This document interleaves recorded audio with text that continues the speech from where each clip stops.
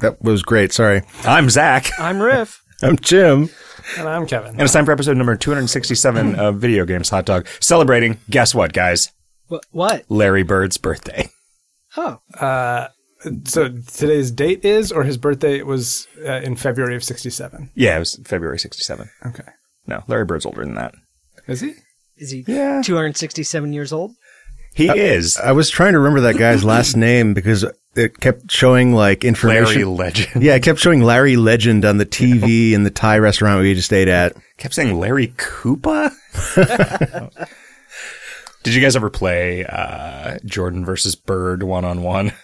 No. I feel like I must have. It was everywhere. It was. It Wouldn't was it be, wouldn't it have weirdly been one-on-one if you were playing Larry and a bird? You were yeah. No, it was just Michael Jordan versus a bird, but it was sponsored by Larry Bird. I was kind of hoping that it was Larry Bird and a bird versus Michael Jordan and some other animal companion. Also a bird. Or something that's native to Jordan. Or like a jaguar. Sure. I don't actually know what animals are native to Jordan. Only animals that start with a J. So jaguar, jumping bat. Jiminy Cricket. Yeah, Jiminy Cricket. Yeah. Jackalope. Okay. Jack-o'-lantern. Joctopus. Yeah. Nice. So yeah, Jordan versus Bird. That's the first game on the docket. What have you guys been up to? How's your week? It was mostly work. The world is just fucked. I'm sorry. You guys are all up on that pun thing. Do you think that the name Astroglide is specifically intended to evoke anal sex? Oh. I think probably. Can I take a step back here? How did we get here from? Someone asked me how I've been. Yeah. Yeah. No, I mean, I've had conversations about that exact topic. Oh, yeah? And I think that somebody at some point told me that it was initially marketed just to gay men. And that it Not to astronauts? was specifically, it was like to help get into your spacesuit. Right. Is to make it easier to fuck your spacesuit. It gets lonely up there. In space, no one can hear you cream. Oh. Or robot dogs. So What? What? Isn't Astro a robot? A robot. He wasn't a robot. Oh, he was a real dog? Yeah. Yeah. Oh, I weird. think he was a cyborg. He definitely had enhancements. I think it was just a hat. Oh, well. Like you could put that kind of enhancement on a dog now. Yeah, I you guess don't that's have to true. wait. You don't have to wait for the apocalypse like the Jetsons did. Yeah, but we have cyborgs now. That's true. So, I mean, I have fillings. That kind of makes me a cyborg. So is it the ass in Astroglide? that was my, well, also that anal sex is just so stellar. Okay. Or is it that like your butthole looks like a little asterisk? Sure. Sure, why not? I think we've come up with 3 great reasons. Yeah, that it is. In fact, that. So that's your week? The whole thing.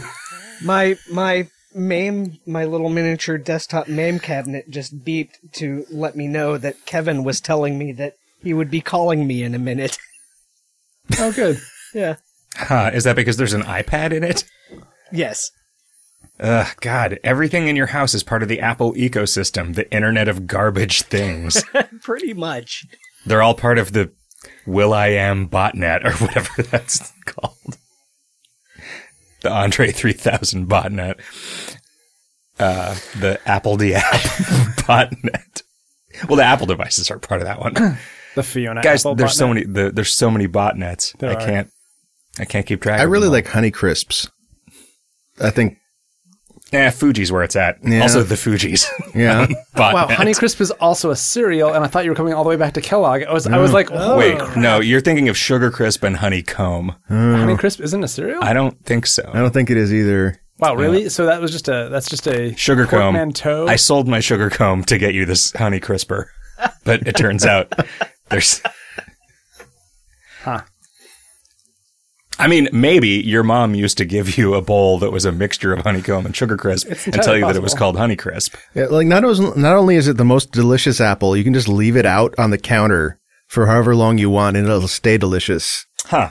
It's kind of amazing. Really, however long you want. Okay, Are you Honey sure Crisp that's is really an totally a apple? fucking cereal. I did not just make maybe. this up. Oh, okay.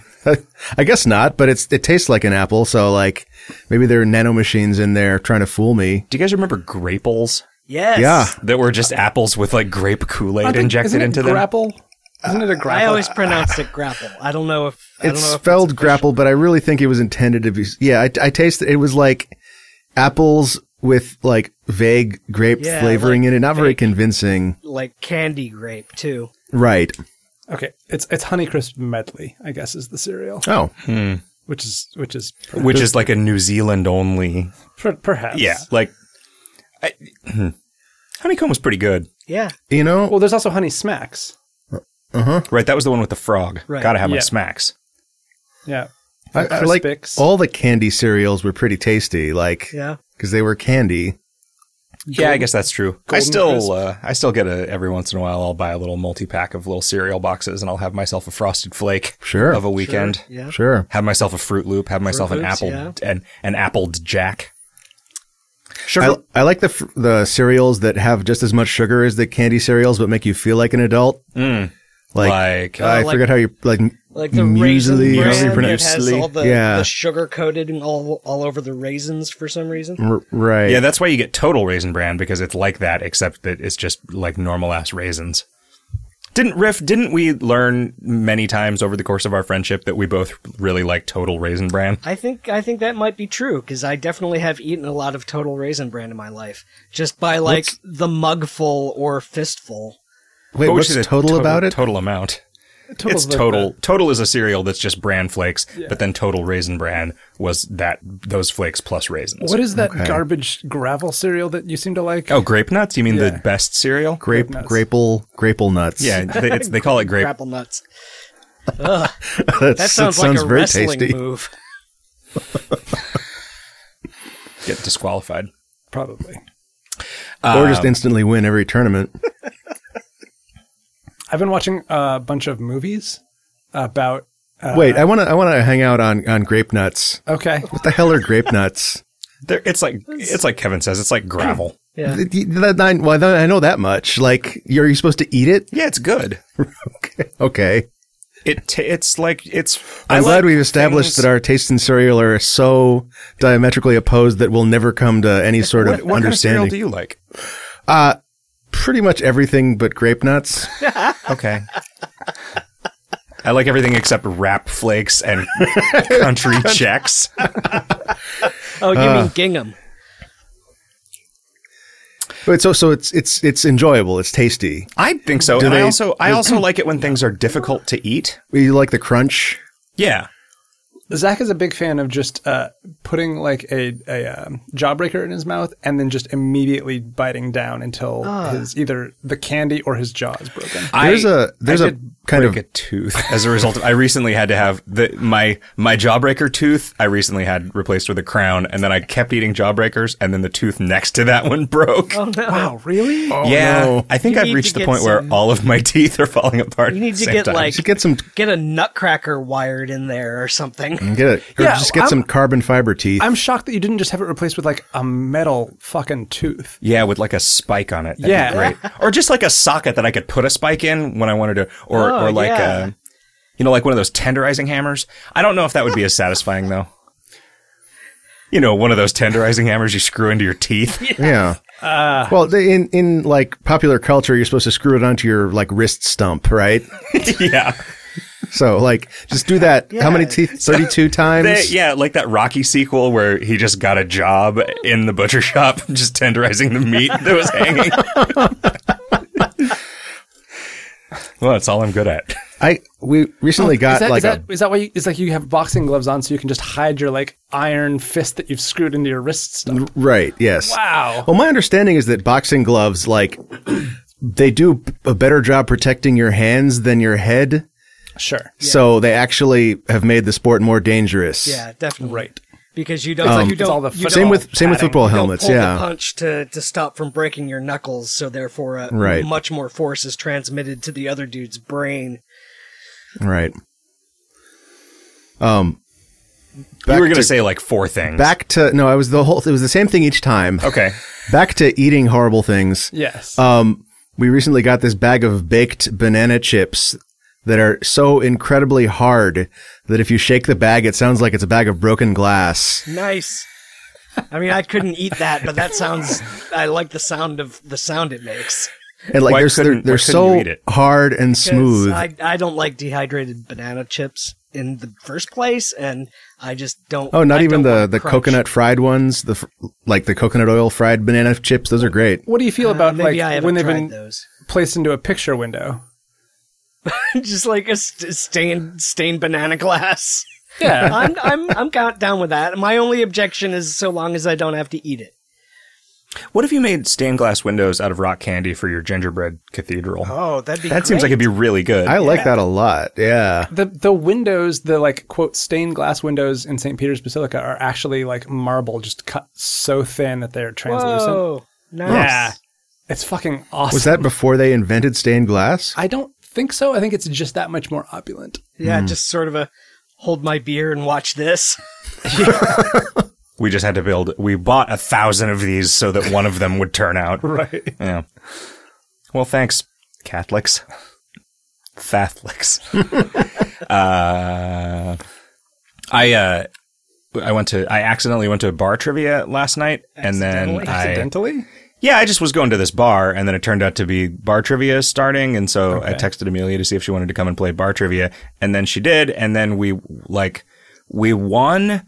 Like first place? Yeah, well, we tied for first place, and then we had tied for first place in 3 of the 4 rounds of the trivia game, and he would come up and give a tiebreaker, which was just like, here's a question about some statistic about one of the other questions. Each team guess a number, and whoever's number is closer wins. And we kept winning those. But at the end, the very last tiebreaker one,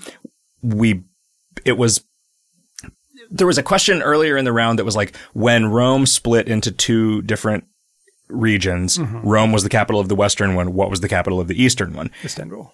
Yes, I didn't know that. Okay. And if Amelia had gotten there at that point, we would have handily won because she would have gotten all of the geography questions that I missed in the first round. So then the tiebreaker for the whole round, the whole game was, what year did that happen? And both teams guessed the same year. Wow. Yeah. It was just 500 BC was both of our guesses. And I have no idea when. The Roman Empire? Splitting into Rome and it's AD and Constantinople. That's what I thought, but that's almost definitely AD. That is what I thought, but Amelia thought not, and so we just guessed 500 BC. I would have said 313 AD. Well, I'm curious. I didn't look it up, but we won. I'll look it up while you we keep telling the kept story. winning like every round. The winner got a round of drinks for free, which was fucking crazy. And then our prize was a bottle of rum. Wow. Which I didn't. Wow. They gave each team a full only if you unopened drink it bottle right of rum. now. And I like we're never gonna drink that. Neither of us drinks rum, but she wouldn't let me give it to a homeless person on the way home. 476 AD. Gosh. Well, everybody was wrong. Anyway, so that was fun. The music round, it was like exactly down the middle. She got all of the questions right that were post year 2000, and I got all of the questions right that were pre year 2000. Nice. And there was one that was like the first lines of books, which she just swept. And it was good. That's cool. I never win bar trivia. Oh, I'm terrible at it. It was interesting to just win every round and then win the game because that never happens. They were a team of 5 and we were a team of 2. That's awesome. It's pretty good. Wow. Yeah. Some dudes at the bar accused us of cheating, and we said, "Shut up, dudes." And they were like, "Well, we didn't mean it." I'm like, "Oh, well, neither did I." You're not a dude. Yeah. You should still shut up. You should turn around. Anyway, that's what I did. I also watched finished up with Westworld, Yeah. and that's pretty good. Oh, yeah. Is it... I mean, it'd clearly be spoiling if we talked about it. Yeah. Yeah, I haven't But- seen it yet. So It's... You should watch it, Riff, so that we can talk about it. Yeah. Give our listeners a couple of weeks to... what I really want to just see some is Adam Westworld. Yeah. We could do a spoiler cast. We've never done that about anything, but the Crate and Crowbar guys recently did one about Dishonored 2, which I have not listened to because I haven't finished playing Dishonored 2 yet, but I'll talk about Dishonored 2 once we start talking about video games. You guys have anything else going on?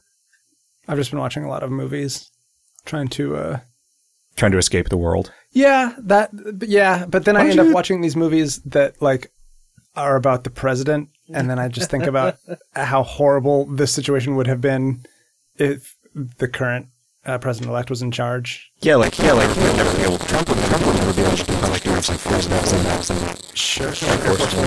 Yeah, I watched what was it? Not Clear and Present Danger, but the Hunt for Red October. No, not that one either. Patriot Games. Nope. You guys have totally gone Spy Games. utterly static on me. Uh-oh. Okay, so that probably means that our recording has. Okay, so Riff, do not stop your recording. We will. I am going to stop mine. Yeah, Riff. Kevin's going to stop his. You don't. I'll figure it out.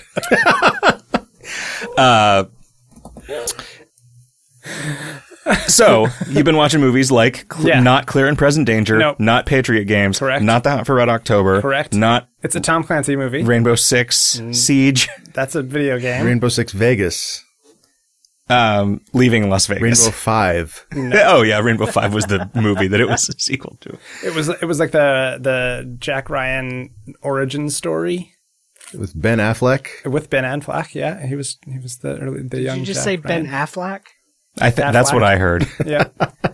Crap. What is the name of that fucking movie? In the Name of the King, a Dungeon Siege Tale, Anyway, starring Matthew Lillard. everything is just garbage. The world is over. Is Harrison Ford the president? No. Okay. Yeah. How far down the line of succession is Harrison Ford?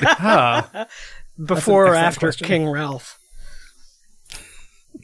Man, I would like John Goodman as our president. How weird would it have been, but maybe more comforting if Trump had just promoted or like appointed everyone from Hollywood to the various cabinet posts. Right, like people that had played those roles in movies or TV. I see. Instead of just picking the people who hated that particular department the most. Yeah. Guys, let's keep politics out of video I'm sorry. games. It's just every day I just feel worse. Yeah, stop reading the news, man. I've stopped reading Twitter. That's not what I meant. But Twitter's not news. I also have stopped. I've stopped looking at Facebook. I've stopped. Edit Twitter down until you're not seeing news on it. Is what. Just watch. I've just been going to mastodon.social. What's What's that? that? It's like Twitter, except as far as I can tell, it's only the trans and furry game devs, and nobody ever talks about Trump. So, like, just the good parts is what I'm saying. A tale told by an idiot full of trans and furries signifying nothing is what Mastodon. Not social. Yeah, I'm following few enough people there that I can remember why I followed all of them. So, like, maybe that's also, maybe that's part of it. But, like, I've been doing mostly that instead of Twitter, and it's great. Huh. But how do you know what, like, I don't know, Weird Al Yankovic thinks about things? I could just watch UHF again. Oh, okay. Yeah, that probably all still holds. The like weird Asian racism. Sure. Just casual Asian racism. Supplies. Yeah. At this point, my Twitter is almost entirely people who draw Pokemon fan art and drill. So. Mm-hmm. I just follow Gary Butterfield like 400 times. That's probably the smart move. Well, except he's always talking politics. Yeah, I know. Yeah, but you make an exception for a Gary Butterfield. Old G-Butts. Yeah, that's right. Stereo Murderfield. Yeah. Yep. I played a bunch of Dishonored Gory 2. Battlefield was the other good one. Gory Battlefield was really good. I'm like 2/3 of the way through Dishonored 2. How do you know? And I looked up how many missions there were today because I wanted to know the answer to that question. I wanted to know how much of it I had left because I was hoping it was more. Oh. I realized because I'm not like, it's a lot of fun and I'm not eager to be out of it to do. Although I am it seems like among the people that I listen to on podcasts talking about this, that it actually sustains multiple playthroughs way better than the first one did because it has 2 potential playable characters. And Tom Francis played through it at least twice, right? Yeah. And I'm playing as Corvo, the character from the first game, the first time, because I wanted to do that the like good guy way and have that be my like canonical version of the story, and then play killing everything as Emily Caldwell, the other character. And it seems like her tools are novel and will be more fun to mess with if people are allowed to die. And I'd forgotten though, even playing on easy, how hard it is in the beginning to get through levels without killing anyone. And I think it's harder in Dishonored 2 because the systems are the thing I keep hearing people talk about in various podcasts is that if you leave someone unconscious, rats will sometimes just eat them. Yeah, I heard about that. I haven't had that happen to me. But what I do often have happen is if I get more than one person aggroed on me at once, I'll be choking out one guy and his buddy will just shoot him trying to shoot me. Which happens that makes sense. Pretty consistently. And I'm like, well... Do you restart at that point? Yeah, I usually reload. Although, I eventually just like... Yeah. Oh, that's... I eventually... Because it's like if anybody dies, like you don't have to kill them. I mean, like, I wasn't trying to get a perfect run, right? I wasn't trying to get a playthrough. And there was one mission where I was just like, all right, fuck this. These guys are just all going to die because they're too good at their jobs. Like, their patrol patterns are such that I can't... I remembered, like, playing Dishonored 1... I really, really leaned on the time stop ability, and I'd only been going for passive upgrades and upgrades to Blink, which is your like little short range teleport ability that makes Dishonored cool. And so I just hadn't chosen any tools for a non-lethal playthrough except sleep darts, which you can only carry fucking 5 of because it's artificial scarcity. And I guess, that makes it a game. And not just a sleep dart shooting gallery. But I put a bunch of points into the possession skill, which I had never really messed with in the first game. And it's fucking great. Like, not only is it a mobility upgrade because you can possess a rat and then crawl through tiny tunnels that are set up. Neat. Like, the level is threaded with little tunnels that are through these gratings that you possess a rat and go into. I think you can maybe possess... What happens to your body if you do that? It's, your body disappears when you possess something else, and then you reappear where the thing is. Whoa. So that means you kill the thing. That's a major magical power. Yeah. And if you upgrade it all the way and you can possess a person, you can just possess a guard, walk as them into an alley, and then when you jump out of them, you're behind them and they sort of bend over dizzy, and then you just choke them out. And then you just leave a little pile of guards in that alley, and it kind of trivializes it. I mean, like, there's mana as a resource, but... Does that come back over time, or do you have to like refill it? Potions and stuff? You can get... The way that I do it is you can get bone charms that let you recover mana by killing blood flies, which are like an environmental hazard. And you can also have a rune that... a bone charm, rather, that makes it so your powers sometimes don't consume mana when you use them. And... So they've also introduced this bone charm crafting system, which is kind of interesting.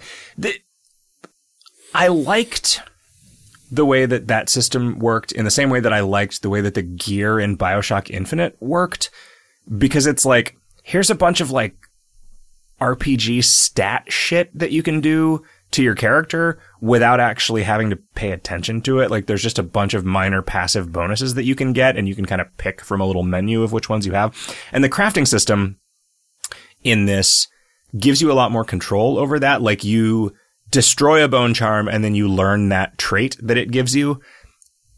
And then you can build another bone charm that has that trait and another trait and another trait and maybe 4. You can build them with 4 traits on them. And if you spec for that, there's often no downside. Like, sometimes the more you put on there, the more of a chance there is of it also having like a curse on it, which is like you run slightly slower with your weapons sheathed or whatever. And there's another one that lets you stack any of those bonuses 4 times. But in practice, what that means is that all of those bonuses are so piddling that you could have 4 of them without it really seriously affecting the game. And so it means they basically don't do anything, and that's kind of dissatisfying. There are bone charms that you find out in the world that are like black bone charms that are significant, like game-changing abilities. Like this thing, I don't know. If you blink within 10 seconds of killing someone, it doesn't cost mana. Like just weird rule variations like that, instead of just like, your sprint speed is 0.1% faster or whatever. But you can't learn those traits. Like you can't destroy those bone charms and get the traits. You just get raw materials from them.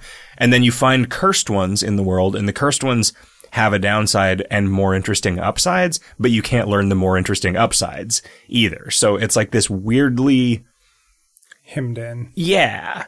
And I mean, I'm still enjoying it, but I think that when I play through it again, I'm just not going to go for bone charms at all, because they just don't really make much of a difference. And I don't remember if that was like that in the first game or not.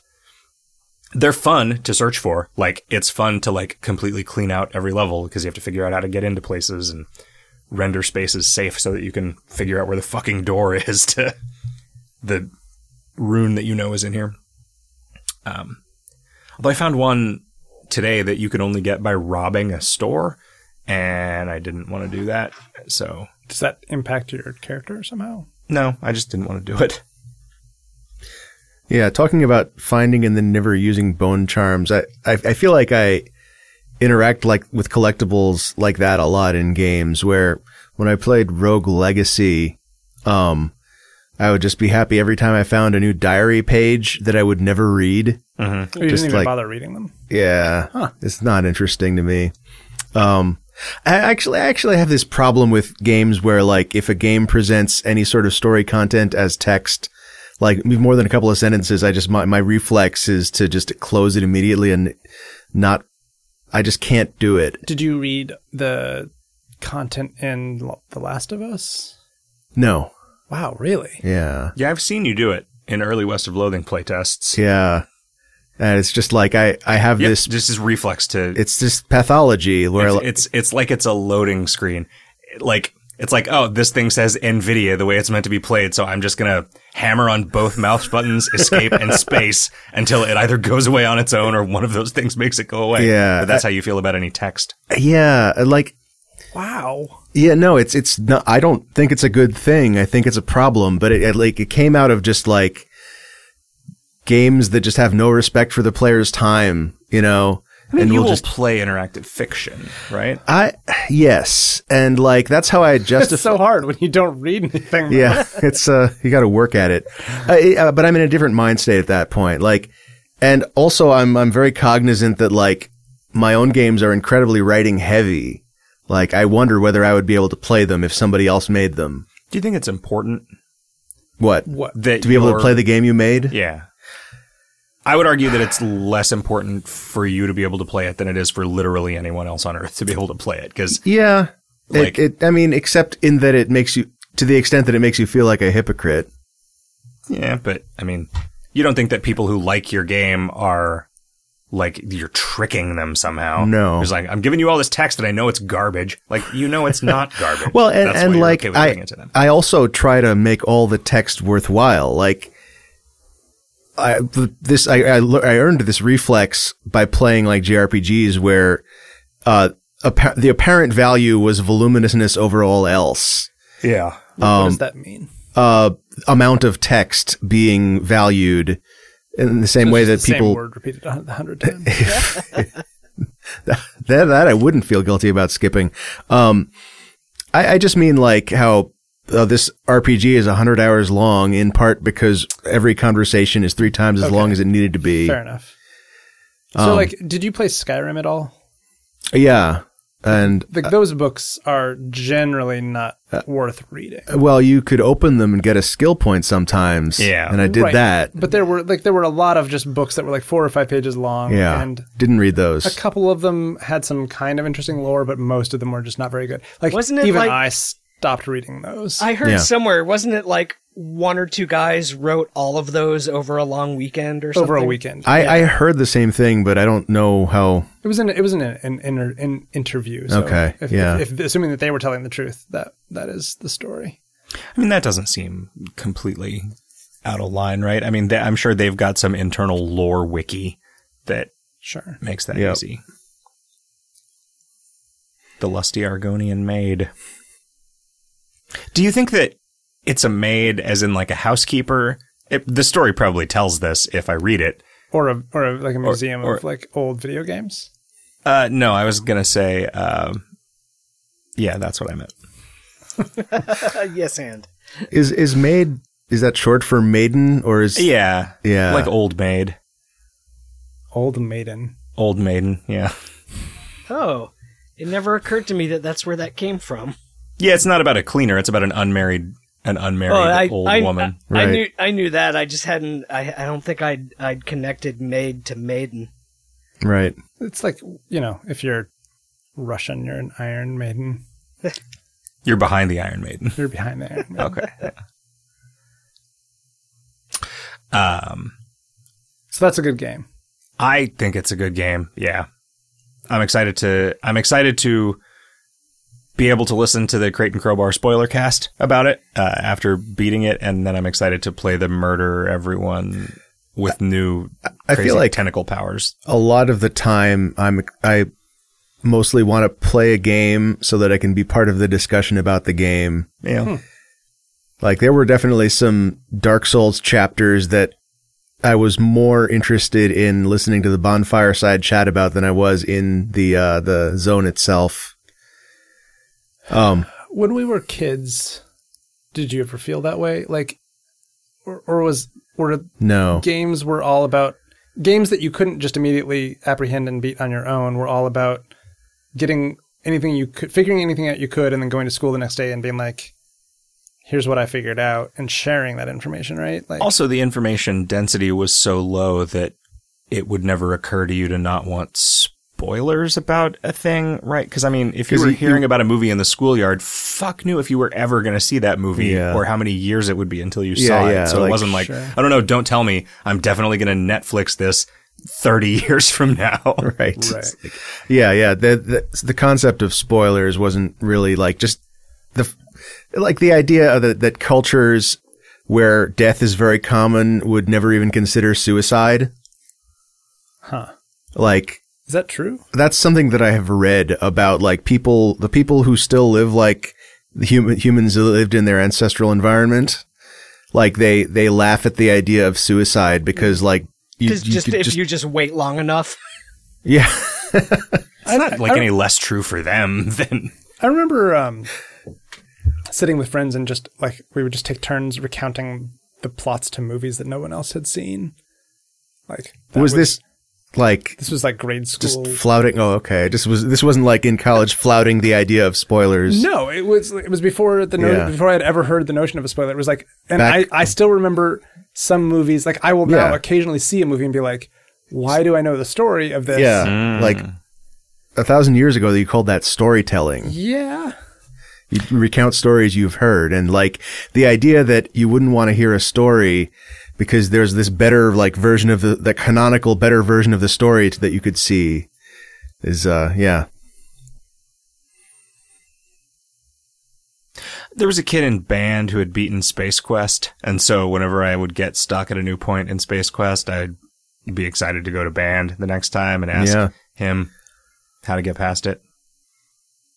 And he would be like, leave me alone, nerd. I'd be like, you're the one that beat Space Quest. We're both in band. Yeah. Yeah, whereas nowadays, like, I would feel bad about asking somebody who knew the solution. I would want to, like, ask somebody who was working on it simultaneously with me. Well, because there are enough of those people, and you know how to get a hold of them. Right. Yeah, which is just a facet of our modern age. That's also why you see every Trump tweet. Ugh. Is the joy like still having the like personal realization preserved by talking to somebody who doesn't know the answer? Yeah, you're solving it together instead of one person just telling the other how it is. What if the person who knows how it works just hints well? That works. Yeah. What if they just lie about not knowing it?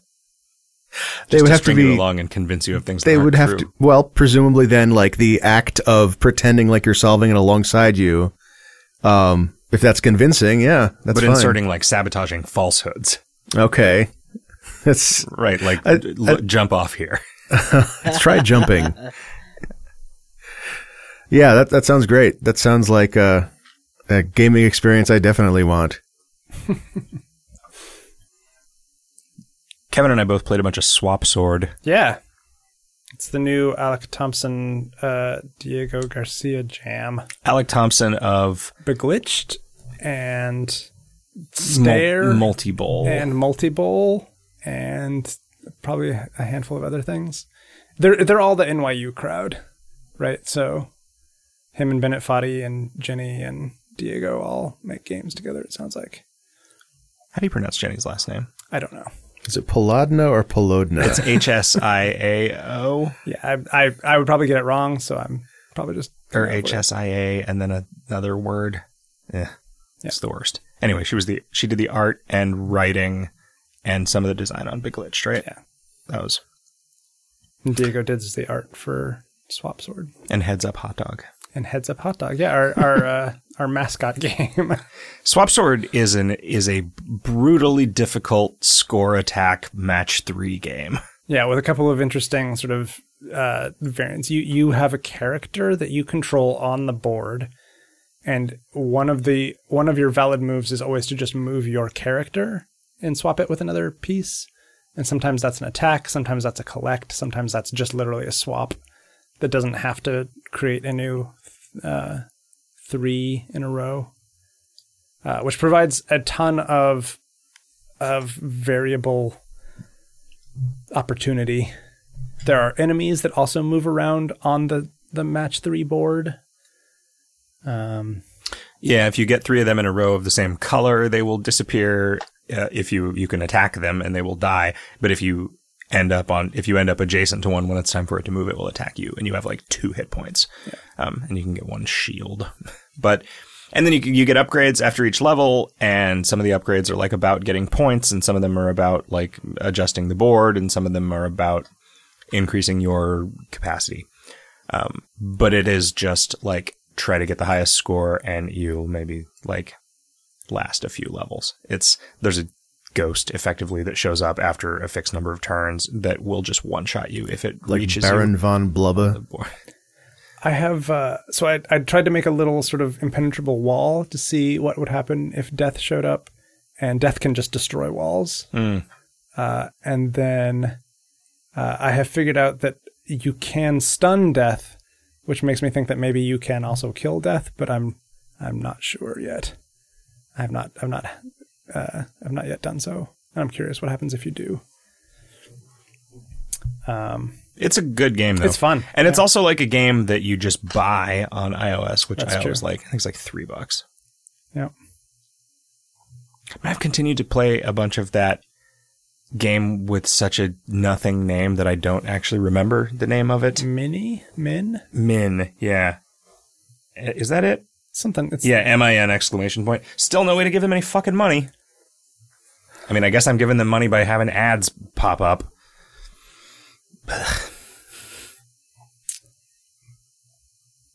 It's a good block matching game, though. Is it? I mean, it's a good way to waste time on the subway, you know. This is the one where like you're sort of flinging blocks towards the top of the screen. It's like Tetris in reverse. Yeah, but you're matching colors. Yeah, matching colors, but you're dropping like configurations of 3x3 blocks. And they sometimes have multiple colors. Yeah, it'll like them. once you match this, it will turn into another block of a new color. Okay.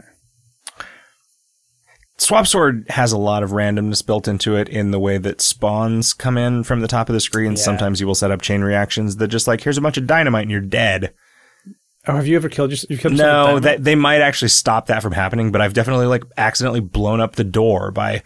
Oh, because then it will just a new one. Yeah, it's if you so you start out having to match keys, and then when you match enough keys, the remaining keys turn into things that you can collect for or match for points, and a door spawns, and you have to get the door to where you are. It's very difficult to move up as your character because you will often destroy the thing that you're moving up into, and then you'll just fall back down to where you were. But there's like abilities that let you teleport up, and It's pretty good. Is match 3 where there's an avatar on the playfield? Is that now like a genre? Can you think of another one? Yeah. There was a game Ron Gilbert made, Scurvy Scallywags, I think. Oh, yeah. Where like you were a pirate dude or lady. And I remember bouncing off of that really hard, but I don't remember why. I think it just did something that offended I think my sensibilities. it was probably like when I played it, it wouldn't let you listen to podcasts. Oh, there you go. Yep. That's the number one reason to stop playing video games. Well, especially a game like that. Yeah. Right. A game where there's no content, audio. right? A game that's just mechanics. Yep. There's the podcast, I use Podcast Addict on Android, and it has this feature that says like experimental on it that tells it to ignore requests to stop playing, which I have checked, which is great. Which You said ignore requests from playing, even from you. Yeah. Cancel that order. You told me you'd say that. Yeah. No, but it means that like all those asshole apps that like, oh, we're going to stop the other audio even if the user has turned off music in our game. Is that why you come to record podcasts with us? Because this is the only reprieve you get from listening to other podcasts? It's like, I guess I'm going to stop playing now because you are technically listening to another podcast. I could just encase my phone in concrete. Oh, that's true. Or just like put it in a bowl of water and freeze it. Yeah. That'd fix it. Yeah. Like people do their credit cards. Problem solved. Wait, that's a thing? Yeah. Weiss. To get you to stop using your credit card. Yeah, like to prevent impulse by use of credit cards. But it's still there if you need it. It's still there if your mom breaks her dog. You just have to wait for the ice to melt. Exactly. Yeah. Or chip it out or something. Which you won't do for like a pizza, but you will do for if your mom's dog is You have broken. to do it in thick enough ice that Right. you can't read the number. Right. So you can't impulse buy your handcuff keys. You can't use like a clear ice, like a boutique ice machine for a fancy cocktail bar. Right. Because you'll be able to read it through an infinite amount of that ice because it just acts like a fiber optic.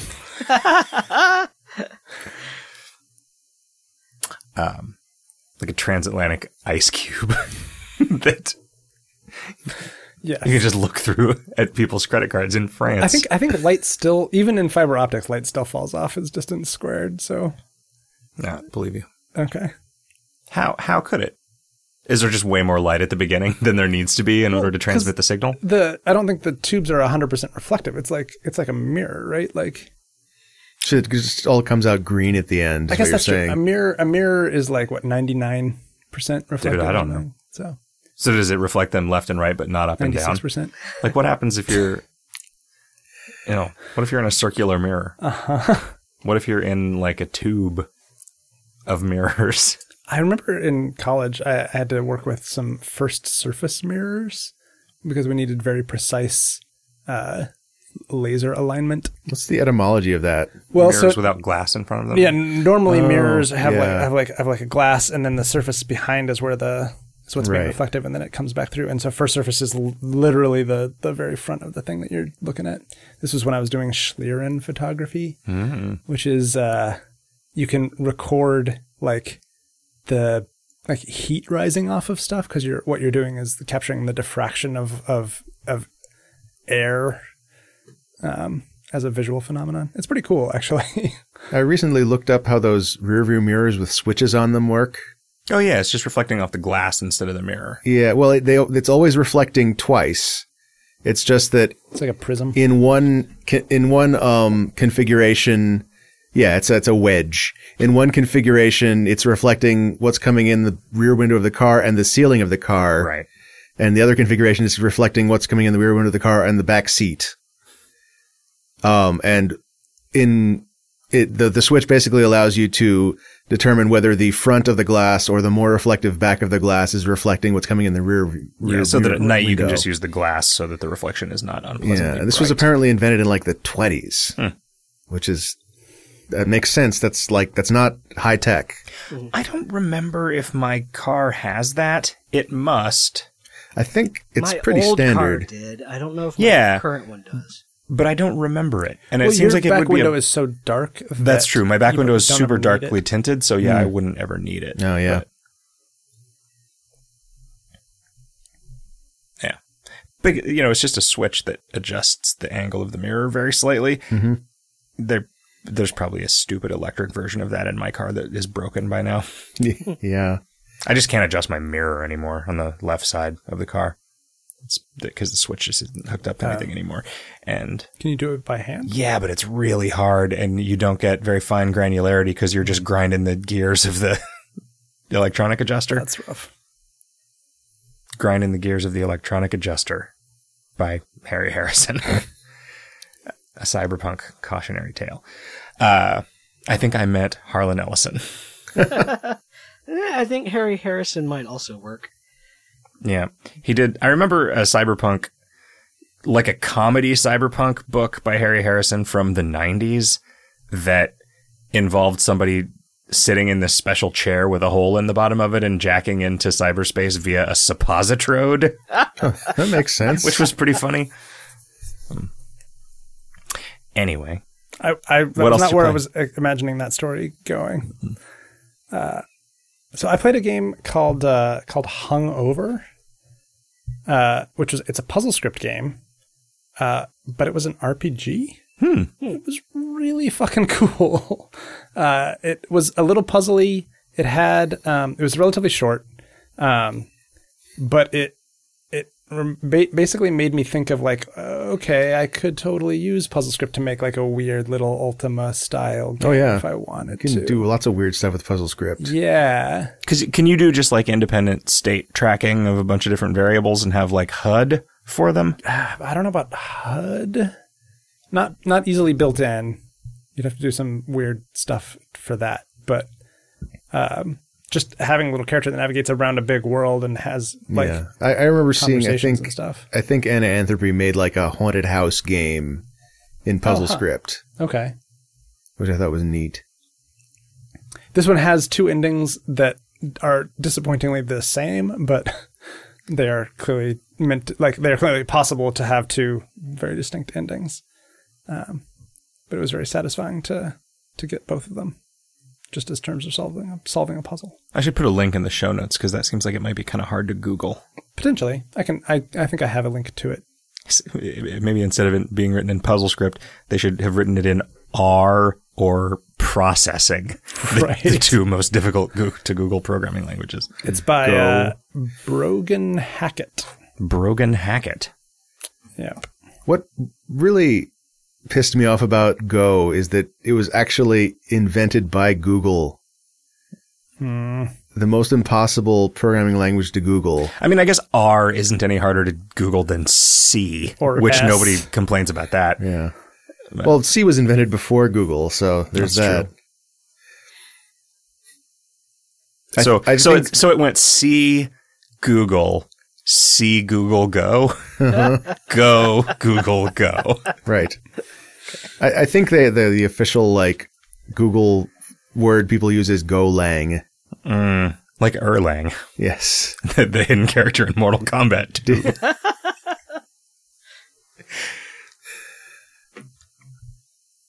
Anything else? Nothing new. I've played a bunch of other games that I have been playing forever. Fucking Hearthstone, man. So good. Yeah. I know you guys love it when we talk about Hearthstone, but here's 5 minutes of good Hearthstone. Here's 1 minute of good Hearthstone. We're in the days following the release of a new expansion when you can just have fun playing around with random new decks that Blizzard is trying to shake the meta up with and shit you make up on your own because the meta hasn't re-solidified. And so it's a real Wild West. There's some really cool priest decks out there, but I don't have nearly enough cards to play them. Yeah, I was looking at that. I'm just gonna buy another $50 worth of cards because then that'll just give me like doing that basically. Like if you spend $100 in expansion, you basically just get every card because you get enough dust to craft whatever legendaries you don't. If you're also playing and getting the cards that you would normally get, like I effectively have every card pre-expansion, pre this expansion. Yeah, I think I counted. I think I'm missing like 30 legendaries in the standard set. So the only legendaries I don't have are ones that I just don't care about at all. Oh, wow.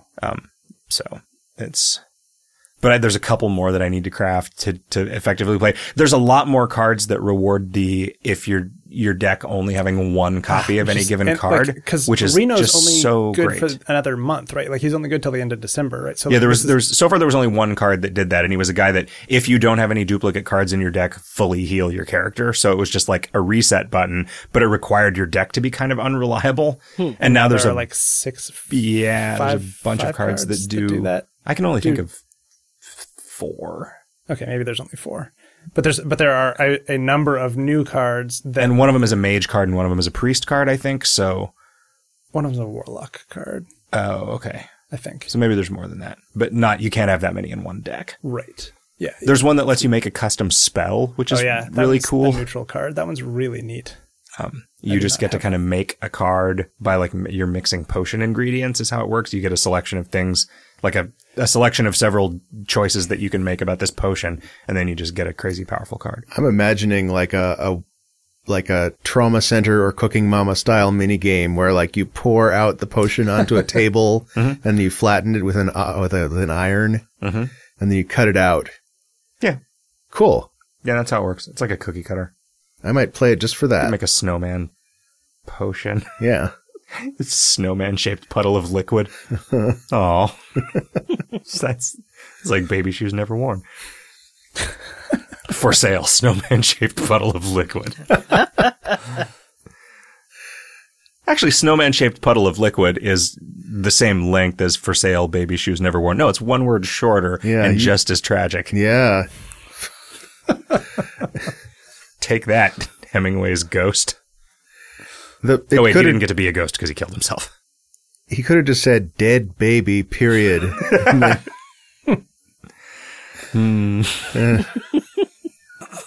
Dead baby, never worn.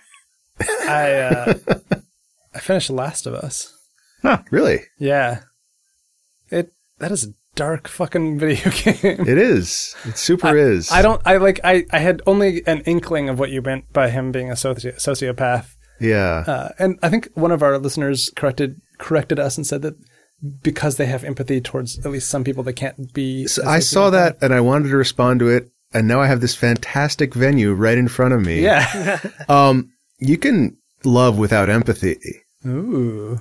Like the way that sociopaths love is a very possessive kind of like, I love this thing to its own detriment, like regardless of whether it loves back or whether it, wants to get as far away from me as possible. And I think like, Joel's decision there, like to defy what Ellie wants, right, is a good example of that. Did you see the trailer for Last of Us 2? I just heard that there was one. It's really like I feel like the first game is so singular, like it's so complete that I don't know what they could do with a sequel. Like, is it the same characters? It is. There's like one standout line from the trailer. It's mostly Ellie playing guitar in the trailer, which is cool. Yeah. Okay. I like that. That sort of follows on from the first game. It's her saying, "I'm going to go and kill every last one of them." And you don't know what that's in reference to, but the implication potentially being that she's going to go, and because she's immune, she's going to kill all the that could infected. Potentially be an extremely different game. Right, exactly. That's like, I have no idea. Like, it's great because it invites a bunch of speculation, but it's super curious. Yeah, that could be good. I feel like that game. So the first season or whatever, it ends up being like more like half of the game, which is why like I had basically finished that and not realized. Then I was like, oh man, there's no way I'm going to be able to ever finish this game. But I kept playing, and then like fall was way shorter, and there were a lot like after that first season, after summer, I guess the first chunk of content that was contiguous. The seams in the game started showing a lot more. Like the world design got a lot sparser, and I had, because this is the way I play games, where I kept running up against all the walls trying to find holes and stuff like that. I had not found any in the game at all, and then I started finding a bunch. Holes in the sense of I could walk. I started seeing like billboarded sprites from the side, Oh. which I had never seen before. I Yeah. started like being able to like get behind like Yeah, stuff that you're not supposed to be able to. That's to get interesting. Like you behind and think on top of, or I think of Naughty Dog as being like a very, like the games they produce are extremely polished. Yes. And Yeah. that, like, it sounds like that the second half of the game was a little bit rushed in that respect. That's what I'm thinking, which is weird because like I just read an article about how like it was talking about dialogue writing for video games and how they tend to try to start with the middle of the game and work outward from there because you want the beginning of the game to be the most polished, so you want to like do that later, which is interesting because I feel like while we're making a video game, the beginning of the game gets a lot more polished because we keep playing it over and over again. Yeah. And demoing it and getting way more feedback from Yeah. people on it than from anything else. But I guess our tools have also progressed since we made the beginning, so... Not a ton. Our tools are pretty... I mean, we pretty much knew what kind of game we were making to begin with, and we knew what kind of tools we wanted, and they were done before we started working on the game. That's true. Like, there have just been refinements, you know? That's true. We've also had a longer development process than a game like this would normally have, probably. Yeah, that's true. I mean, we have the luxury of... Well, we have both the sort of curse and the blessing of having another game that we have to be working on in the meantime, but also that game being the thing that provides our funding. Right. Yep. Yeah, I've heard from two separate places. I've heard like that it's a really bad idea to make your first level first because you have the least amount of level design experience at that point. And it's a really bad idea to make your last level last because you're probably going to rush it and it needs to be a good ending. So starting in the middle seems like a good idea. Yeah. Amelia was talking about this book that she read about like plotting of horror novels and it suggesting that you write the whole thing and then after it's done, you write the prologue where you sort of like so that you can kind of introduce the tension and foreshadow the villain when you know what the villain is for sure. Yeah. I imagine like people's processes are different. I always enjoyed like Stephen King writes a lot about writing and like his process is apparently you just start with a premise and then you just start writing and you see where it goes. Yeah. And then you do things more deliberately on a rewrite. Yeah. What book was that you were talking about, Zach? I don't know. I'll ask her and yeah, find out. Throw it in the show notes. I'd be interested to see that. I also think it's the idea of a traditional story being like the idea that the things go to shit and then the protagonist fixes them being like one kind of story and then things go to shit and then the story ends being a horror story, basically. Have you read Save the Cat? I have not. It's good. It's absolutely worth reading. That's the like script writing. Yeah, it's a Bible. screenwriting book. Yeah. That sounds interesting.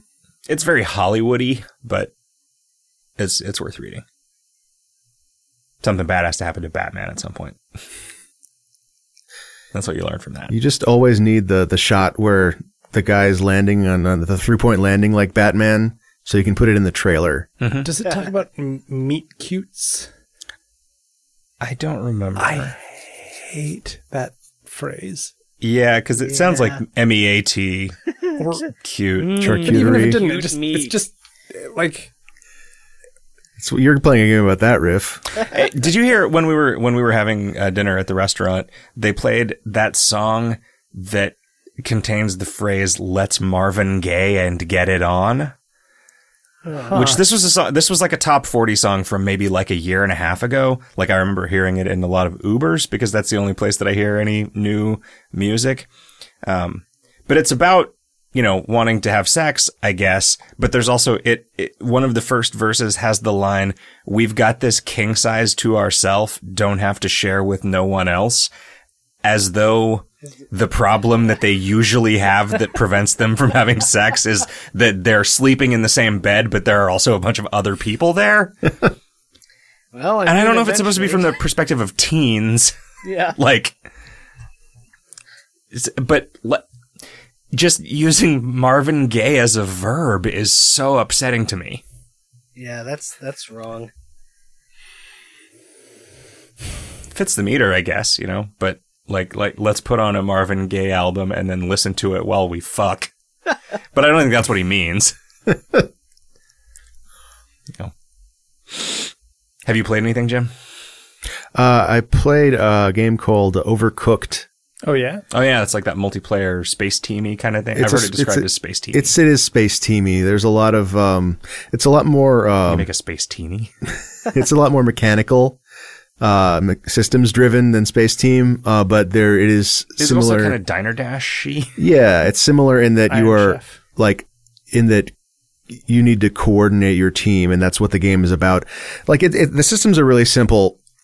So you are running around this kitchen, which is a physical space in the game, and there are stations for like, here's where meat comes out, here's where vegetable comes out. You can take is that the meat chute?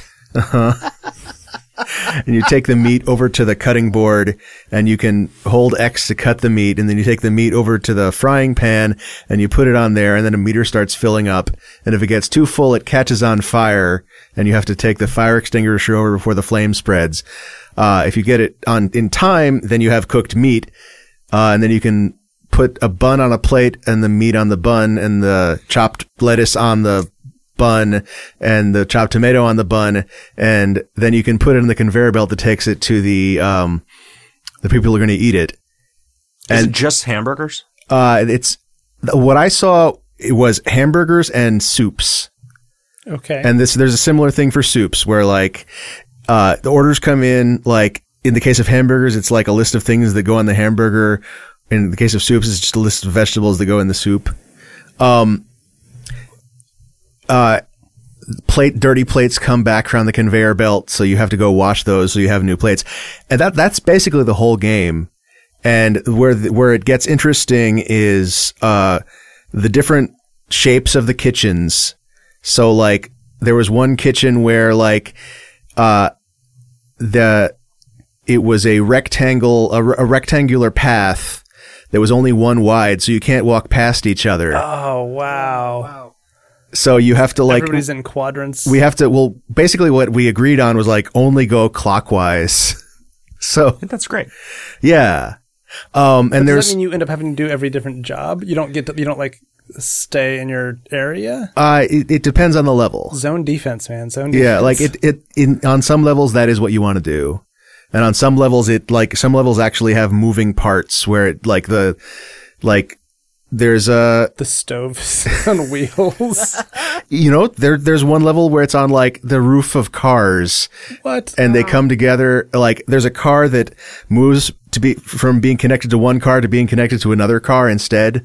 What? And so you have to coordinate through all this, Traffic? Well, nobody's driving. Okay. That's a different game. Okay. But yeah, it's a really, Are the orders unambiguous? Because like the cooking game that I played most recently was probably a year ago. It's called Good Pizza. Mm-hmm. And you had to take the orders from people, and they did a really good job of having people saying things in like quasi-naturalistic ways that were sometimes really confusing.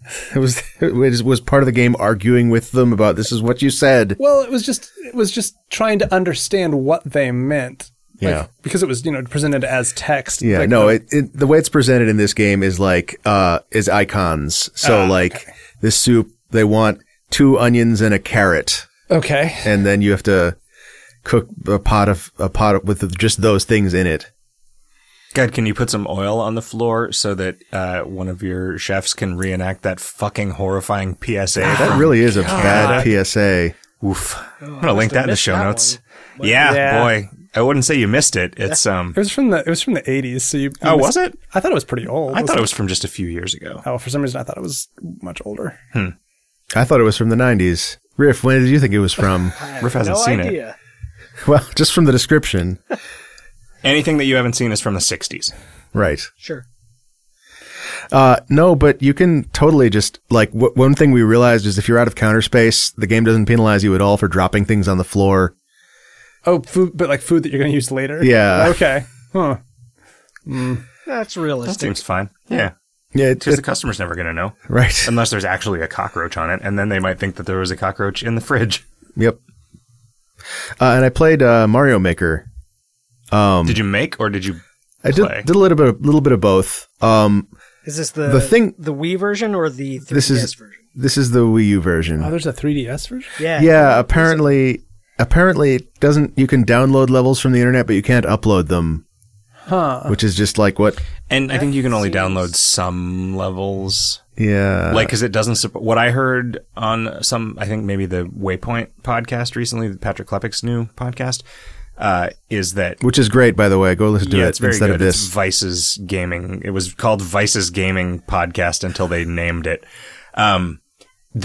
That it doesn't support the like amiibo costume block, so it just won't let you download any level that has one of those in it. Oh, shit. Is it just that one thing, or is it like a number of things that it won't support? I think it might just be that. Oh, that's I real think weird. I heard somewhere it has like the weird skinny Mario though. Yeah, Weird Mario is the canon name for that. Yeah, I did a little bit of both. I actually, like, the reason I wanted to play this game was that I had played a little bit of it at a PAX, I think, and was really impressed with the variety and inventiveness of the level design in the prescribed levels that were on the disc. And like, I remember like thinking that this is exactly what I've wanted out of a 2D Mario game since New Super Mario Brothers. And there's less of that than I thought. Like, most of the levels that you play in the 10 Mario mode or whatever it's called, 10 Mario Challenge, most of those levels are like real short, just here demonstration of an idea. Mm-hmm. They're more like a showcase for what you can do with the editor than they are a game for you to play. Yeah. And they're all fun, but then theoretically there are millions of player created levels. I played a little bit of those too, and they're really hit and miss. Sure. I mean, it seems like it just devolved quickly into the ROM hack scene where it's like, let's just make the fucking most impossibly difficult. And automated levels. Yeah. Right, yeah. But do they not have a category for like, this is just a fun level? I haven't actually delved too much into the into what like how do you find the good levels in Mario Maker. I didn't have much luck trying. I've been watching some YouTube videos of a guy who finds these crazy puzzle levels, and it's really neat. The kinds of obfuscation of stuff that you can do, but it still relies on these insane executions of things in the physics. That's of the not game. something that is inherent to making crazy puzzles. No. It's just what people tend to put together. Yeah. And then I spent some time. So my first few sessions with this, I was like deliberately, in part because they start you with the Super Mario Brothers components. I was deliberately like restricting myself even after they opened up more things to, I want to make a Super Mario Brothers level that's really good. Uh-huh. That's real fucking hard. Like the constraints of Super Mario Brothers, and also having all the patterns in the original game burned into my brain for like, it's either a combination of like, either they hit all the good shapes or I just can't think of any shapes other than the ones that they made because I've played that game so much. There aren't that many interesting configurations of those blocks that they didn't do. Right. But that can't be true, right? I but mean, then it turns out it is, geez, I guess. I don't know. Like, that's one reason I should, go, try to find some really good Mario Maker levels. You know what my memory of Super Mario Brothers is that 1-2 has the weirdest shit in it of any level. Like that W of blocks early on, with coins on top of all of them, and the weird overhang with that feels categorically different than every other level in the game. The way you can like, it gives you a few opportunities to like jump up on top of the level, and that's like, that's clearly intentional. That like they want you to be able to feel awesome by skipping the level. Yep. Well, because the warp pipes. They want you to that feel awesome too, the game. Yeah. Yeah. Yeah, it's a super interesting level. And this all came like along with thoughts about like from like 1998 to 2005, I was just making the same platformer over and over again. Just like making but by which I mean making a platformer engine, making a level with all the features in it to test them, and then starting over. It's like Catacomb Kids. If only I'd thought of having it procedurally generated, that would probably I might have actually finished a game. And like in every case, I would get to the point where like, yeah, there's enough here to make a game out of. Now I have to sit down and design however many levels for it to be a game. And that was a part that like, I didn't even know how to start. Mm-hmm. And like, that's a skill that just, you know, for almost my entire game development, like the time I've spent in my life doing it, I've almost never done level design. And that's super weird to me now that I think about it. And part of that was like part of my reaction to trying to make levels under these constraints is that like, maybe I just can't do this. Maybe I just suck at level design and will never be able to do it. But then I decided to make a Mario 3 style level, and my first try was pretty fun. So I could just do that instead. You should invite JP over and see if he can make a good... I want to have this conversation with him. Yeah. Maybe he can do I mean, I also wish he was on this podcast instead of me. If it makes you feel any better. We can't have a guest here. There's no fourth microphone. We'll have to tweak some things if we're gonna have a guest again. We could have just like point the camera at JP's face and then use some lip sync software to create an audio track for him. Right. Or I could just go in and post and say, I'm JP the Britain, blah, blah, blah, Bioshock, Doom. Just gotta make a soundboard. We should play the No Man's Sky patch and have him in. Oh, yeah. Yep. It's supposed to be more of a game now. Well, yeah, I don't buy it. I want to try it again in 4 years, honestly. They said that they improved the terrain generator, which is maybe the most important thing in my opinion. Yeah. Right. So, and there are worlds with no life on them now. Yeah. I wonder if that means they reseeded the entire... I was thinking about this, like, and I think that it might be that they actually have both types of generation in the game now, and if someone has named the planet on the server, then it uses the old one. Or maybe they decided nobody fucking cares because you never ever go back to a planet that you leave. Or that. Yeah. Except for the fact that they added bases where you go back. Yeah. Yeah, but they didn't have them then, so like no one's going to remember. Something also that I read was that they, with the barren planet stuff, they just added those into some systems. Because like it's pretty trivial for them to add a planet into a system, right?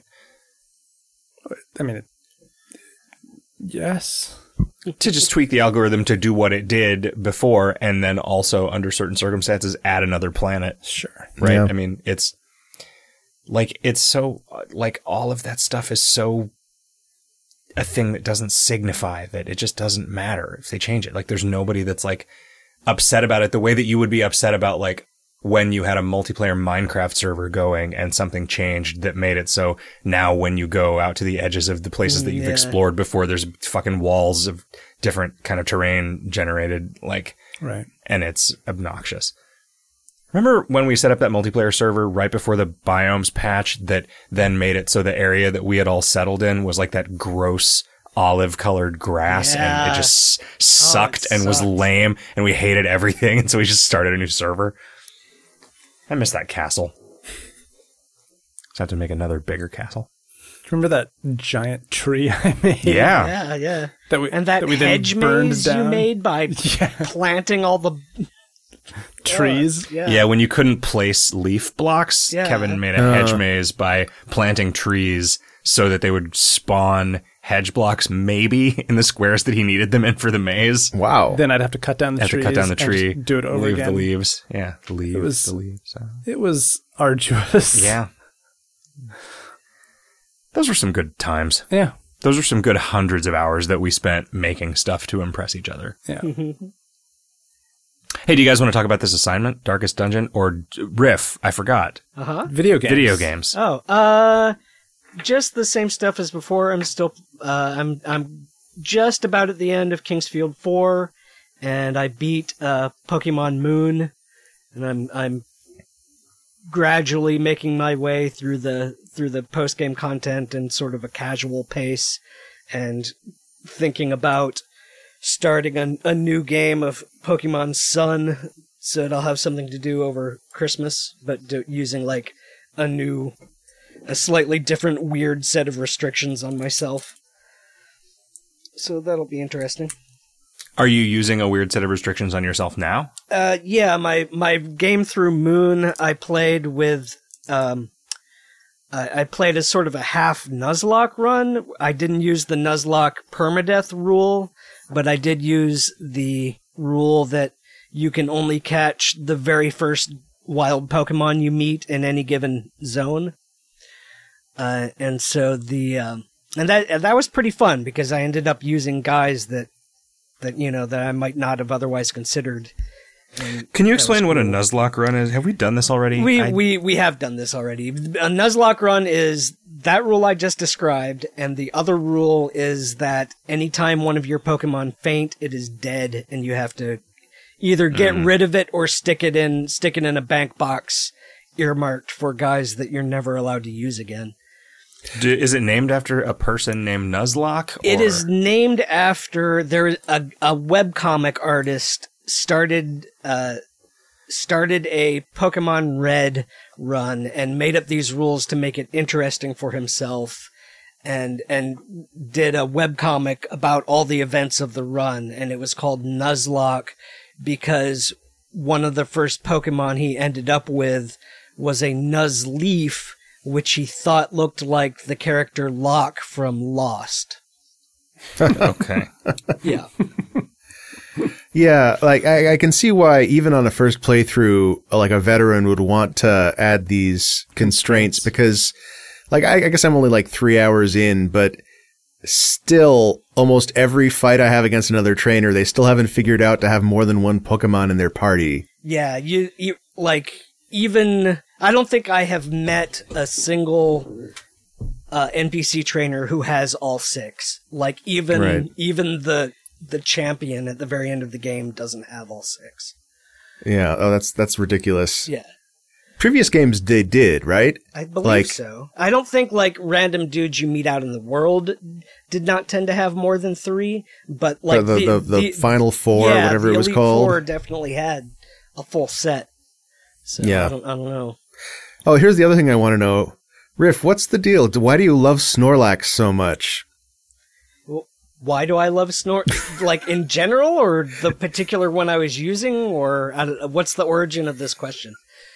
You had maybe I'm misremembering it. You had a tweet where you were like defending your lineup by saying it's tactical. Oh, yeah, that was just the game throughout does this thing where NPCs will comment on your team, like, oh, you and Pokemon X really saved the day that time. And right. The Pokemon they pick is always whatever Pokemon is the guy in slot 1, which yeah. So they were always just saying, "Oh, you and Snorlax did a great job," or "Let me heal Snorlax and the rest of your miscellaneous goons." Right. But I just had Snorlax in the first slot because I wanted him to get the first hit in, and then I swap him out for more important guys. So I did not. What's feel his like advantage tactically? The particular Snorlax I'm using has Yawn, which puts Pokemon to sleep, and he also had a move called Happy Hour, which doubles the amount of money you get for beating a trainer. And he also was carrying Lucky Incense, which also doubles the amount of money you get for beating a trainer, and those two stack to 4 times. Nice. So wait, but if you swap them out, do those things still apply? And it still applies. So even if he gets killed or fainted, during the fight. It still applies so long as he's been in the fight at some point. Wow. The reason I brought it up was that I had read that tweet and assumed like people in real life were shipping you and Snorlax together. It's all just the NPCs are. And right. the other thing that annoyed me about that is like they don't say the dude's nickname. Like I think about it takes me forever to decide what to name these guys. And that's the important. NPCs just say Snorlax. Like Pooplio. Yeah. I think I did name one Pooplio, actually. But and the game knows what the name is. It's they keep it in the RAM. Yeah. So, you know what I want? I want to be able to rename the moves. Oh, I mean, is this a thing where they don't want a screenshot of a Nintendo written character saying, "Hey, nice tits" or whatever? Like they have a filter, don't they? They have a what? A word filter, I think. Oh yeah, they do. It will stop you from naming a Pokemon with a naughty fragment. Yeah, I guess that is a weird way to phrase that, huh? But you know what I mean. F-U. Yeah. Well, like how for a while I think you probably can't name a Kingdom of Loathing character Scunthorpe. Somebody wanted to. You should just have the word Scunthorpe be the only word in the filter. Yeah, it's whitelisted. Oh, okay. Yeah, no, I don't know if it is or not. Forget. Is profanity, the PHP function is profanity as a 15-year-old function that I don't remember. In my head canon, is profanity as part of PHP, like part of the PHP library. No, this was just a series of stir counts of, naughty fragments. Right. Do you guys want to talk about the assignment, Darkest Dungeons assignment? Let me finish this by saying, because if I don't say this, somebody will ask me on Twitter or something. What I'm doing for my next game is what's called a Wonderlock, which is going to be basically the same catching rules. I can only catch the first guy I meet, but as soon as I catch him, I then have to Wonder Trade him.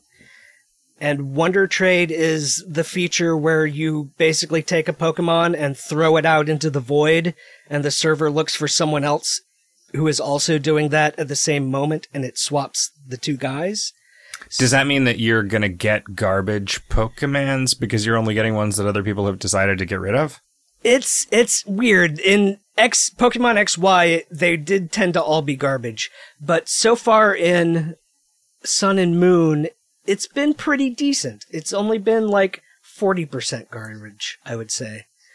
I mean, you're not going to get like a legendary, but it seems like a lot of people are trying to breed like really nice versions of like the starters and other rare stuff with like the best stats, and then the ones that are like not quite the best stats, they're pitching onto Wonder Trade. So you get some pretty decent guys, and the interesting part is that you get entirely random guys. So I think that'll be kind of an interesting way to play through it. Yep. But yeah, Darkest Dungeon. You get random guys out of a horse. Out of a horse? Out of a cart. Out of a gachapon machine. This game is real pretty. Yeah, I love the way it looks like Hellboy. It looks like Mike Mignola's. Oh yeah. Oh yeah. No, really I would nice. not have actually ever connected that, but you're totally right. Looks a lot like Hellboy. It's very oppressive gameplay. That was my takeaway too. Yeah. Well, what does that mean? Oppressive? Like in my case, it means that it's very fiddly and lots of things to have to remember to play it. Okay.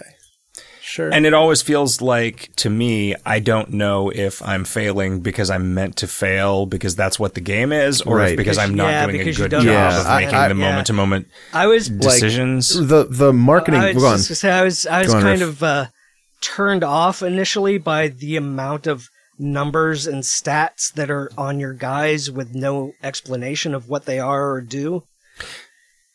Yeah. Hold down H. Oh, really? Oh. Yeah, I mean, they explain all this stuff if you pay attention. I mean, it says hold down H, but I'm not gonna do that. Ain't nobody got time for that. So if you if you, It's a tool. It's like a loading tutorial. Oh, stuff. yeah, one of the tutorial pop-ups. I only played a couple. Rounds, I'm like Jim. Whenever I see a tutorial pop up, I'm just like escape. Yeah. It's like I wasted a bunch of gold putting guys in like recovery things, not realizing I was going to have to immediately pull them out to be able to have 4 people to send on a mission. So that was aggravating because it doesn't recover them if you don't leave them in there for. Right. It also tells you that they have to stay for a week. Like, does each excursion take a week? Okay. Yeah. Okay. Yeah, that's why the log is week 1 did this thing. The marketing pitch for this game, like if you go to the website or if you go to anybody who's talking about it, the interesting part of the game is the ways that the characters mentally break down. And I feel like that you totally could make a game that is about that much more than this is. I feel like this game is much more about it feels like it's a lot more about the moment to moment combat. The only time that I ever noticed that was the I was just thinking exactly that, because I had my lead guy somewhere along the way got kleptomania and opened a chest and had some really nice looking shit in there, but I don't get that because he just took it. He was like a crusader type paladin looking guy too. Yep. I mean, I definitely had it the case where it's like somebody wouldn't heal somebody else because they didn't trust them, or like things just failed, or like attacks miss because the person is suddenly like claustrophobic or something. I didn't feel like I wish that instead of a dungeon that you had to like pseudo WASD your dudes through, that there was just like a map that you clicked on and then had like dialogues pop up explaining what you found and what your options were for dealing with it. Yeah. And that, like, because having to walk around just felt really tedious. And the fact that you had to interact with the map in order to like move to a new room also meant that it didn't, the like scene at the top wasn't connected to anything outside of combat. Like the spaces were meaningless. Well, I mean, if you pay attention and you notice a trap, you can disarm it. And stuff like that doesn't seem fun to me, though. Okay, I mean, you can choose to interact with stuff or not, right? Which you could do that by clicking yes or no on a thing as easily as like. Okay, you know what I mean? I also think that like Super Mario Galaxy would have been better with just a menu than an overworld. Like Mario Galaxy 2 had. Apparently, yeah. But I don't know. I felt like the moving around stuff was kind of tedious and not really in service of any of the things that the game is about. And so, I mean, even after, I only played like 4 or 5 missions, I think 4 or 5 quests, and the game started to feel really grindy even that early in. And I was like, this is not a thing that if I had an abundance of time, I could imagine being excited by this, but like, in a world where I've got a bunch of other stuff to do, this is not something I'm going to get super involved in. Is it possible to lose? Your characters can die, right? Like, maybe you always get new characters, and don't you have to do that anyway? Yeah, I don't know. Like, isn't every character like pretty much gonna die over the course of normal play? Is it possible to like... If you don't have any characters that have enough experience to deal with any of the quests that you have, that might be a problem. A fail state. Yeah, I only ever got... I've started this game several times and never got further than like 3 or 4 weeks in, so I don't really know if the environments start to change up or anything. I found the torch stuff just like a weird tax that I was paying that I didn't understand what money meant. Like, I found myself delaying combat with characters that could increase the torchlight as with skills. Right. On like the last enemy of a fight, and just healing and increasing light, increasing light, to just try to avoid paying a ton of gold for torches. Is this a game that like while in early access, there was this degenerate strategy, which was to keep a corpse at the front of your party. I don't know. That doesn't sound... I know people were really pissed when they added the monster corpses, because that came in after like a lot of the people who were into this game had already bought it. That might be like what it was I'm an early thinking access of. game that was done essentially when it came out. In a lot of... That was already fun, you mean? Yeah, but I mean, I think it was like basically already there. There wasn't like... The corpses are kind of interesting. Yeah, I think so too. They definitely create tactical decisions. Yeah. I hate when any video game has a thing that's like, here, do this thing. It has an 85% chance of working. Like, I just hate that. And I think it's bad. And I don't think that it is fun. Like, so hitting and having a critical state are fine. Yep. That's fun. Because that's doing a cool something bonus. or doing something well. Yeah. But doing something or not doing something is unacceptable. Mm-hmm. I feel is like distinction in your head. It's like framing. I mean, it's just... Yeah. Okay. One of my least favorite things about the combat system in Pokemon is how much of how many Pokemon abilities are just there to like make the opponent's move do nothing. Yeah. And you have them used on you a lot. Yeah. Well, I feel like that's... I've tried using them against opponents and it's effective, but it's not fun. It's not, you wouldn't say it's super effective. And it's certainly not fun to have it. Like, it just makes the fight take longer. I think those are mainly in there for PvP. I don't ever play PvP, so I can't really say what that meta me is either. like. In this, like, I never had any idea how much damage an attack was going to do. And I don't know if it was possible to figure that out based on the numbers that were being presented to you on the screen or not, but nothing ever said, like, it's going to do this much damage. There were certain things that had a multiplier or like a damage and then a percentage. Yeah, but what's your base damage that percentage affects? Yeah. I was wondering about that too. Is that something maybe it's on your weapon if you mouse over it? But it just seemed like basically every ability from every character did some random amount of damage and then applied some status effect, maybe. You know, unless it just missed because I rolled 9 on 1d100 instead of 16. You know, I hate that I really like the Shadowrun games, but I hate that, like, percentage chance of missing. Like, those games are so much more fun once you like level your characters up to the point where it effectively never happens. Right. I don't know. I mean, I get how somebody would disagree with me about that, but I just don't personally like it because I feel like the interesting stories that come out of that from the player's point of view is, yeah, I missed 4 times in a row, even though I had a 90% chance of hitting, and I got mad because that's bullshit.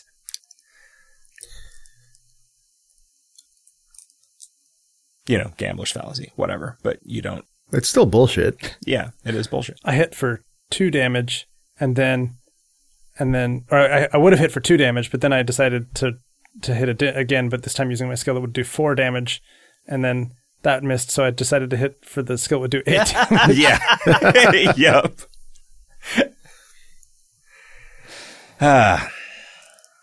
Well, you know, I think this is a good game. I don't think I'm going to play any more of it. Probably. Yeah, it's a game. I feel like it's a good game that's not for me. Yeah, or that's not for me in my current life. I'd like for somebody to make a game, a less oppressive game with the same art and mechanics.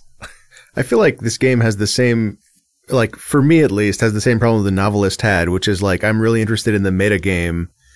What is the metagame of the novelist?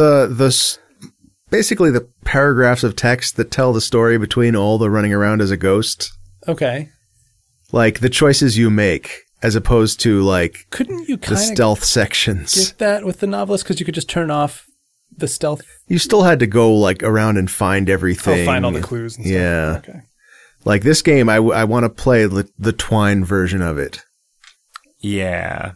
Like, I just want everything to happen faster. That's why I don't like that. Like, if this is just going to be see if this die roll turns out in your favor or not, I'm fine with that. But I don't want to have to, like, watch some dudes walk down a corridor to get the chance to roll that Or die. the clicker version of it, where like you see the dudes walk down the corridor, but it takes like 2 seconds. Right. Did you enjoy the combat?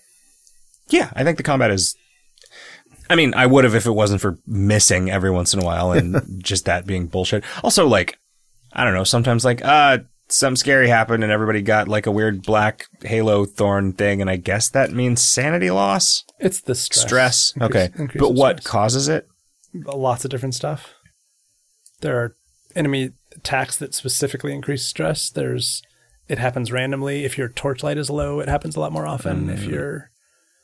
This is the enemy attacks like tweeting about the Trump campaign. Yeah. I just wish that they would say, it's so dark, and then stress, They would sometimes say Sometimes, stuff. yeah. It, like, one thing that I also really liked about this was the narration. It's just like so metal. Yeah. It was pretty metal. Yeah, the opening cutscene is That is true. awesome. Yeah, it was well done. I like motion comics for high effort to effect ratio in a video game. Yeah. I think I would rather have that than a cutscene, because at least I know then, this is definitely just expository story stuff. What's the distinction you're making between that and Like an in-engine cutscene, I guess, is what I mean. Okay. But I don't know if I actually believe that now that I've said it out loud. Okay. It's cheaper than a cutscene, so I know that they spent more time on the parts of the game that I care about. There you go. Yep. Yeah, that's why the flash cutscenes in Mirror's Edge were so great. Dishonored 2 has that too. Yeah? Yeah, it has motion comics between the levels. Which, I don't remember, the first one probably did too, now that I think about it. Don't remember them if so. But it didn't have, like, cutscenes that I remember. Yeah, I remember the storytelling being pretty interactive, like walking around a space and listening to people talk. Shall we meet later for whiskey and cigars? And you telling me you're going to kill me, Zach? No, that's the thing guards say to each other. Right. So they don't start killing each other until Dishonored 2. So is that implying that the guards all just want to like make out later? Like, shall we meet later for Netflix and chill? Yeah. Netflix and chili. Yep. What are we playing next, Kevin?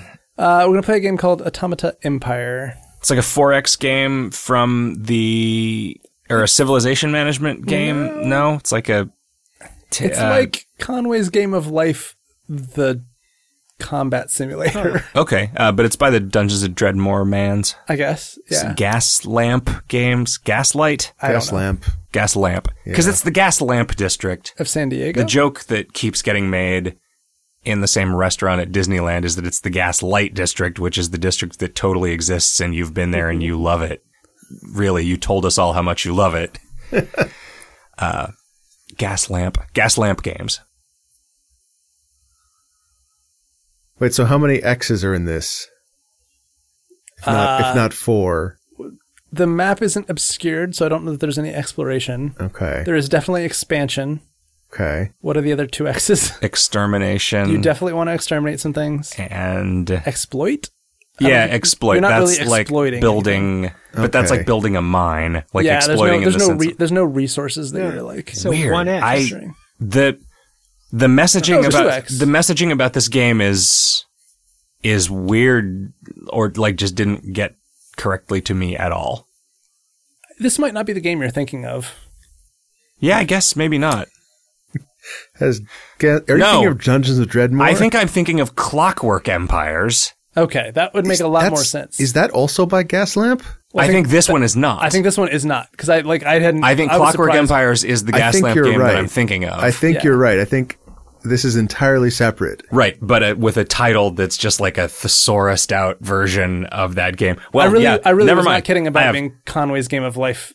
Okay, well, I have no fucking idea what this is then, so now I'm excited to play it and learn it. It's weird. Yeah. Kevin, all of the marketing about a completely different game was really misleading to me about this game that I've never heard of. Yeah. Well. Okay. Hey, guys, do you know who this episode was brought to us by? It was our Patreon backers. We like them so much. Tweedledee. Jordan versus Bird. Pooplio. Oh yeah, and Pooplio. Good old Pooplio. Turdlio. Yeah, if I catch another one, that'll be... Yeah. Tedlio. Mr. Rightly. Mr. Goodbar. Caterpoo. Baby Ruth. Keira Knightley. Hooch Rye Biscuit. Oh, are you just looking at things that are in your room now? You got a jar of moonshine. Orange styrofoam. Floorboard McGee.